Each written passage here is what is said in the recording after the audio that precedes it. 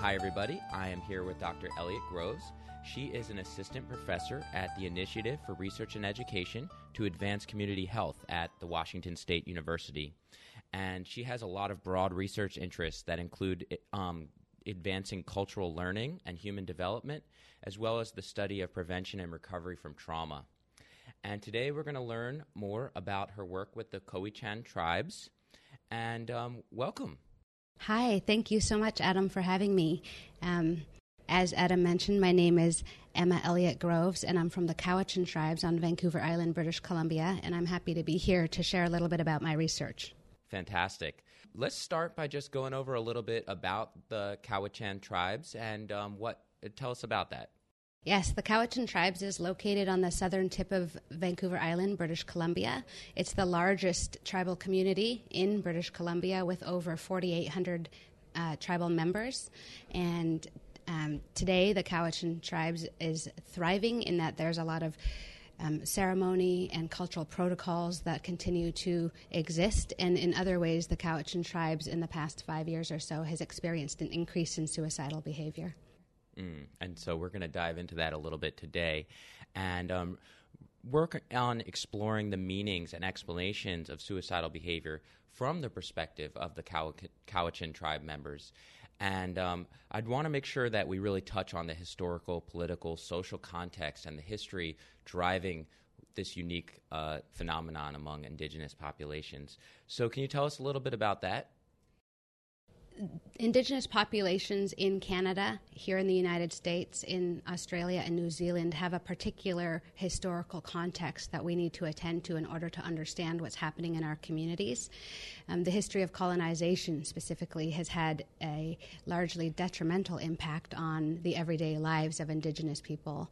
And so I think when we think about what's going on in our communities, we have to look at and understand our predicaments from the perspective of the community members, but also we have to take into consideration the collective or interdependent orientation of tribal communities. And I understand some of your research is framed around particular theories in suicide and suicide prevention. And I just wanted to take a moment to have you teach us a little bit about these theories that help drive your work.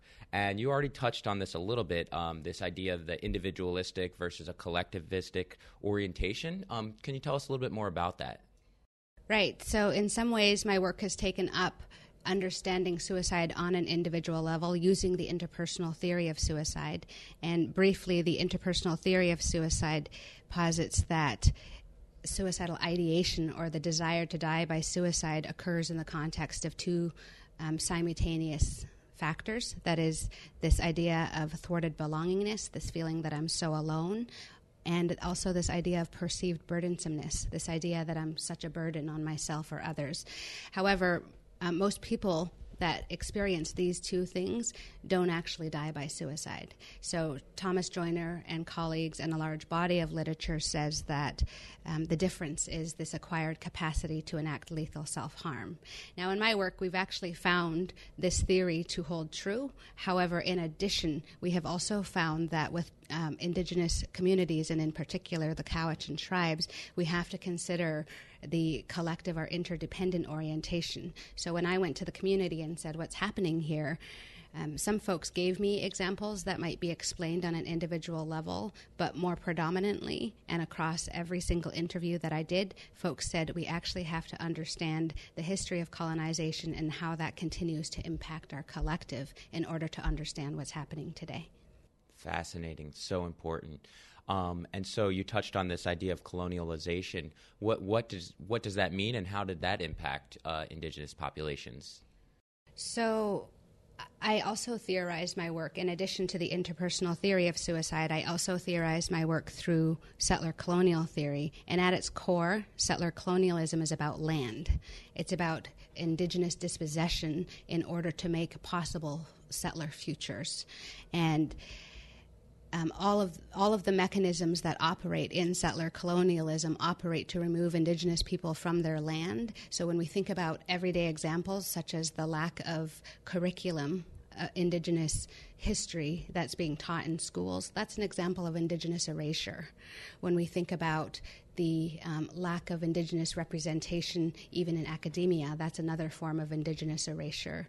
When we think about, even on a broad level, pipelines or trains or buildings or metropolis, all of these things that are being built make it possible for settlers to imagine their own futures, but also make it difficult or challenging for Indigenous populations to imagine their own futures in the same way that they had prior to colonization. So what we need to do is understand all of those different things that have been shifted or changed and strengthen those areas so that Indigenous communities can plan and prepare for their own futures, can make decisions for themselves in relation to their education systems, their food systems, their religious systems, their governance systems, and so on. So important, as you mentioned, to strengthen these factors around community and empowering the populations that you work with and that you are a part of. That's right, because as Indigenous peoples, we understand ourselves to be a part of a vast network of life. And we understand ourselves to be in relations with each other, in relations with our plant relations, in relations with our animal relations, in relations with our ancestral relations. And all of these relationships are equally and very much important to the everyday lives of our people. And therefore, when we think about how to address the predicaments in our communities, we need to think about understanding ourselves in the context of this multiplicity of relationships. So I want to get into a little bit more about how you went about conducting this research with the Cowichan tribes. Can you talk a little bit about your process here to sort of interview members of the community? Absolutely. So the first thing is, in the spring of 2012, I came to understand that the Cowichan tribes was experiencing a high rate of suicidal behavior. In fact, my sister-in-law called me one night, and she doesn't usually call me. She actually usually Facebook messages me. So I wondered what was going on. And this particular night, she was calling me to ask me if I had any understanding about how our community has handled or understood suicide. She wanted to know the stories of our people, the beliefs around suicide, and I didn't have an answer for her. And so we knew right then and there that our first step was to ask the elders in our community, how can we understand this in order to move forward? And from there, that's when this research project started. And so once we talked to the elders to find out that there was an issue and that we needed to go about doing this, I then began interviewing folks in the community to get their perspective. And I did a semi-structured interview protocol, but the broad question there is, what are the meanings and explanations of suicidal behavior from your perspective? Why are our young people losing their way? And what we found largely is there were some folks that talked about individual reasons for suicide, such as mental health concerns, substance use issues, divorce, for example. But largely, and across all of the interviews that I did, including the youth interviews, folks identified reasons related to the unequal distribution of power between Canada's federal government and Cowichan First Nations community members. So we did a qualitative interview just to get the understanding of what was happening in the community, and from there we naturally had to come up with what next.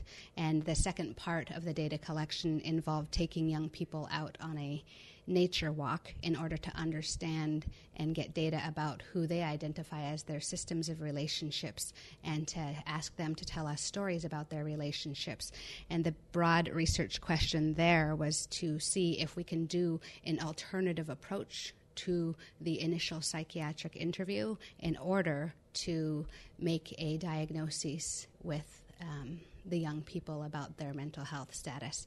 And at large, we found that, yes, we were able to get all of the pieces of information that we needed to conduct a typical biopsychosocial assessment as a social worker. And in addition, we found that we were able to gather a significant amount of rich data that could tell me information about the young people and their everyday experiences, including their mental health, and how to move forward with them from doing this alternative approach to the biopsychosocial assessment.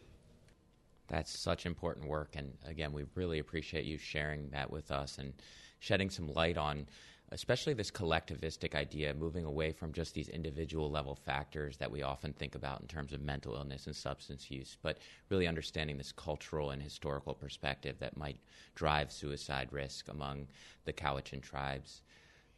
Absolutely. And like I said, we're not discounting the individual level understandings, because all of us are individuals. We are also social. So if we take into consideration both the individual level as well as all of the collective or interdependent factors, I think we can have a really strong understanding of what's happening in the community.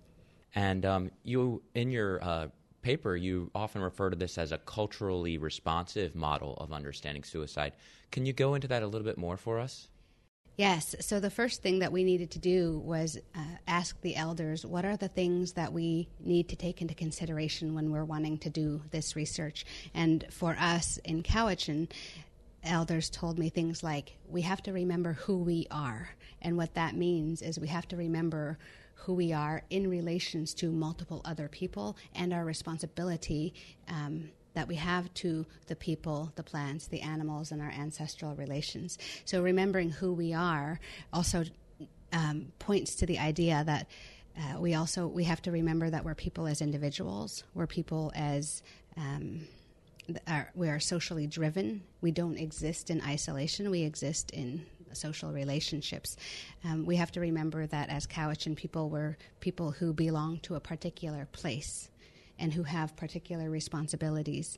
And so they told us that things like we have to take into consideration the importance of place. We have to take into consideration the intergenerational transmission of knowledge, the interdependent orientation of the community.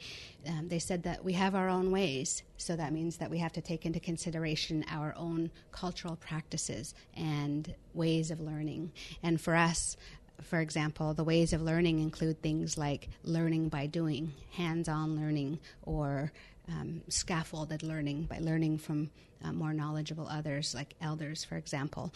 So when we designed, for example, the nature walk that we did, we took all of these things into consideration in the design of the nature walk itself. So we had multi-generational family households participating in the nature walk. We had the nature walk take place alongside the Cowichan River. We had different kinds of activities such as oral storytelling and ceremony and prayer to launch the activity in a good way. So when we think about working with Indigenous communities, it's important to go directly to the community to find out the kinds of things that are important to them and to work collaboratively with the community to identify those things in order to have those values inform every step of your work from conception all the way to dissemination. Emma, that's so grateful. I'm so thankful to have you on here and share that knowledge with us. And I know that we're only catching sort of a glimpse, a window into your world of research and all the exciting things you're doing. We can't cover it all today, but we'd love to have you back at some point to touch back in on progress in this area. However, before I let you go today, can you leave us with any closing remarks or thoughts? And again, maybe something culturally relevant that, some parting wisdom that you could share with us? Sure. So if we look at this research, and folks in the community said that the reasons for suicide in the community have something to do with the history of education, the history of governance, the history of related to food systems. If we think about all of these different things in the community, we can think about these as the collective capacities of the community that make it possible for communities to thrive. And once we disrupt or break the relationships of all of these different capacities in the community, that makes it difficult for communities to thrive. And by thrive, I mean having the ability to plan and prepare for their own futures, to make decisions for themselves, their children, and their future generations. And I think my wisdom would be basically, folks usually ask, so if I say it has something to do with the unequal distribution of power, where do we go from here? What do we do? How can we design interventions that address this? And my response to those folks are to look at the different collective capacities within the community. For example, if it's education, we might design systems to strengthen the decision-making power and sovereignty that tribes have in relation to educating their children. If it's food systems, we might think about interventions that can help make sure that every single person in the community has enough food to eat, and how we might go about doing that. And so we think about all of these different locations of intervention, and the sky is the limit, quite frankly. But we also need to take into consideration the values that the community has. And in my community, we talked about things such as place-based orientation or intergenerational transmission of knowledge. So there are solutions out there. For me, it's really important, not just for me actually, for Indigenous communities writ large and people who work with Indigenous communities to take a more socio-eco perspective, or to understand communities in their historical, social, cultural, and political context, because these things are not just happening in history. These things continue to happen in Indigenous communities today. Very well said. We appreciate you so much for being on the show today. Just as a sort of closing remark, how can folks talk to you or get in touch with you if they have additional comments or questions, or just want to hear more about your work, or maybe some things are going on in their community that they can relate to with you? How do they reach you?